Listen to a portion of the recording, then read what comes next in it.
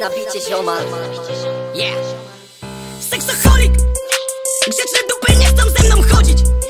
Niegrzeczne dupy chcą się pierdolić. Ona chce uprawiać seks nie po to, żeby dziecko zrobić.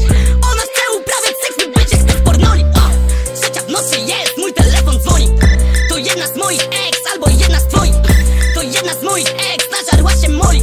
Chce uprawiać ze mną seks w wielkiej metropolii. By wyrywać dupy z klubu, nie opuszczam 4 ścian. Ona gdy wychodzi stamtąd najebana, dzwoni sama. Robi spam. Dobrze wiem, co od niej dziś dostanę. Ona dobrze wie, co dla niej mam. Holi! Nie dzwoń do mnie, jeśli nie wiesz, o co chodzi. Środek nocy to nie pora rozmowy. Co chcesz zrobić?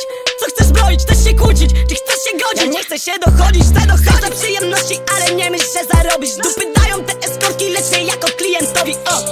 Zdejmuję jej majtki od Wiktorii. Znak Wiktorii. Rozkładam jej nogi. Sexoholik. Grzeczne dupy nie chcą ze mną chodzić.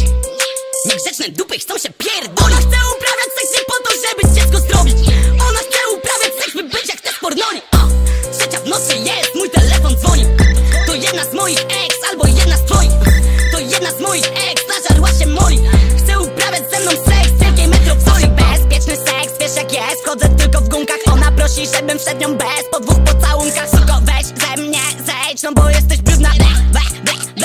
Nie chcę złapać gówna. Nie rozdrabniam się, jakbym kruszył topka, ale sama dobrze wiesz, że masz być schludna i pachnąca. Każda moja suka specjalnie dla mnie wygląda. Lubię białe, lubię małe, lubię duży rozmiar. Lubię czekoladę, tak jak Willy Wonka. One są tu przekonane, co je we mnie w noc pociąga. Bo czuję się jak boss, mówię im wprost.